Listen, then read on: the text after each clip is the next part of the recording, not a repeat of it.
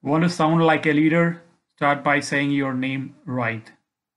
This is Raj Misa. One of the hottest topics in courses and books nowadays with regard to leadership communication is the concept of executive presence. What does it mean? How do you define it? And can it be taught or learned? The Center for Talent Innovation identified three main pillars of it: appearance, communication skills, and gravitas. Gravitas means things like, do your words have to teach?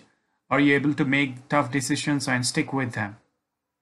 One of the missing pieces, when you think about what's integrated really between the lines of broad concepts like communication skills and gravitas, is vocal executive presence. I call it that.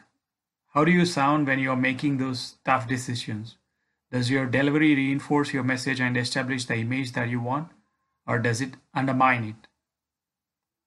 What happens if I'm trying to diffuse a tense situation and I say, okay, everybody just calm down now, we need to reevaluate the situation? At worst, I'm just adding fuel to the fire. And at best, you may later on gently suggest that I switch to decaf. It's about how we connect. I end up working a lot with people who are preparing for presentations and for press conferences. And they make statements like, we are very passionate about helping children and improving the quality of our schools. And I think to myself, really? Because you could have fooled me. There's a claim of passion, but there's no evidence thereof. The problem is a disconnect between the choice of words and their execution, their delivery. And this creates a problem of credibility. Now there is a historic and seminal study that looked at feelings and attitudes as a result of the consistency or inconsistency in verbal and nonverbal messaging cues. And what they found was, when they asked people to evaluate speakers as far as whether or not they thought the speaker sounded sincere, 38% of that evaluation was based on the tonality of the speaker's voice. Tonality becomes things like the ups and downs in your intonation patterns. In contrast, only 7% of those decisions were based on the speaker's words that they chose, and the remaining 55% were looking at nonverbal cues. They were based on nonverbal cues like your posture, your eye contact, etc. Now, this is a study. We have to be very careful because many people love to misquote it. And you'll hear people make grand statements like, well, 55% of all communication is nonverbal.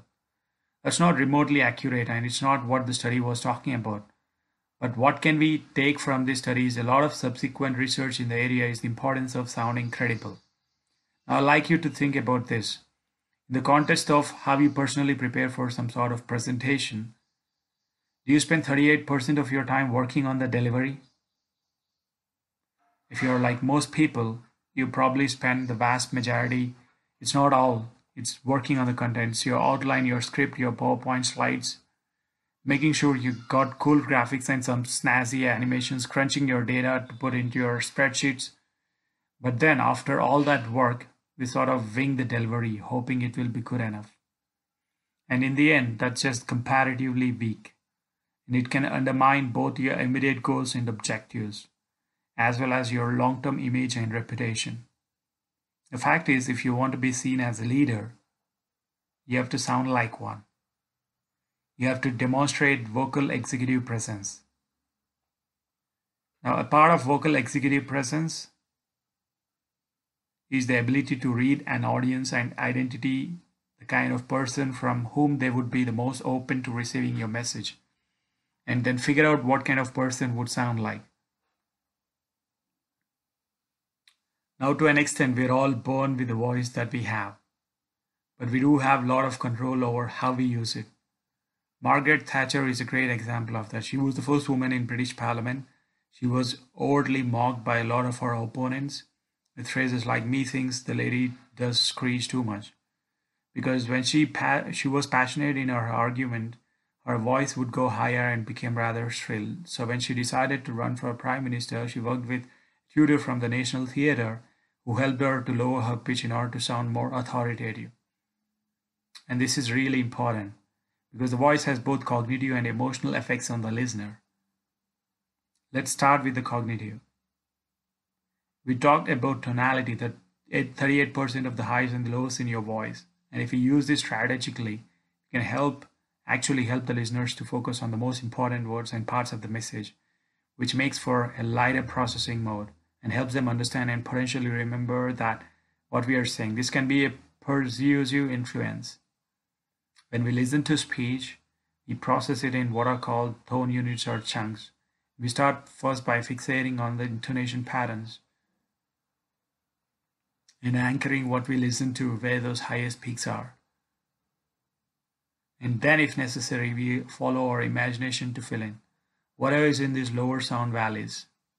An example of this in song lyrics. We all have had this situation where we have been singing along to our favorite song and suddenly we realize that, or perhaps somebody else not so gently points out that we've been singing the words wrong. You ever been there? A lot of nodding. There's a classic song, What a Wonderful World by Louis Armstrong. I think everybody knows this one. And in there's a line talks about the bright blessed day and the dark sacred night. But when I was a kid, I thought the line, bright blessed day and the dog say goodnight. Does this make any sense whatsoever? But I accepted it in part because first and foremost, it matches those intonation patterns and it also matches at those pitch peaks. The vowels, the syllables that are up at the top, and then in the parts that were less salient, that were less emphasized in those pitch valleys. So I let make up the rest. This also reflects why effective speakers, when they are speaking, will emphasize the most important words with higher pitch. Now, tonality, if we use it strategically, can give a good influence on the very first impressions in attempting to establish ourselves as leaders from the moment we meet somebody. It's really important, of course, to make a good, strong, memorable first impression. But this is difficult when a lot of people feel like they're not even good at remembering the people's names. You ever felt like when I'm going to absolve you, but about half of that blame? That's because then most people introduce themselves to you and pronounce their own names wrong. Okay, well, technically maybe not wrong, but they pronounce them in a way that uses a rhythm and intonation pattern. That does make it more difficult for you to understand what they're saying. By the way, absolutely off of that responsibility because the other half of the time, you're the one introducing yourself to somebody else. So if I want to know that I'm introducing myself and helping the listener to really understand my name, and by understanding, they can hopefully remember it. By remember me, I want to start by letting my voice go up, like this one, your first name. I'm not finished yet. And then at the top, we'll have a little break. A little pause that will allow for a sound break to indicate word boundary. And then our last name, we want to go down, let the pitch fall. I have to say, now I'm down, like you're putting a little local period at the end. So instead of blurring your way throughout your introduction, hi, my name is Raj Misa and blah, blah, blah. I want to focus and help my listener to understand. So I'll do my best to say them, hi, my name is Raj Misa. You'll be amazed at the difference this strategic tonality can make, even in something this small. Now, of course, if we are haphazard in our use of intonation and putting it in the wrong place, we can have the exact opposite effect.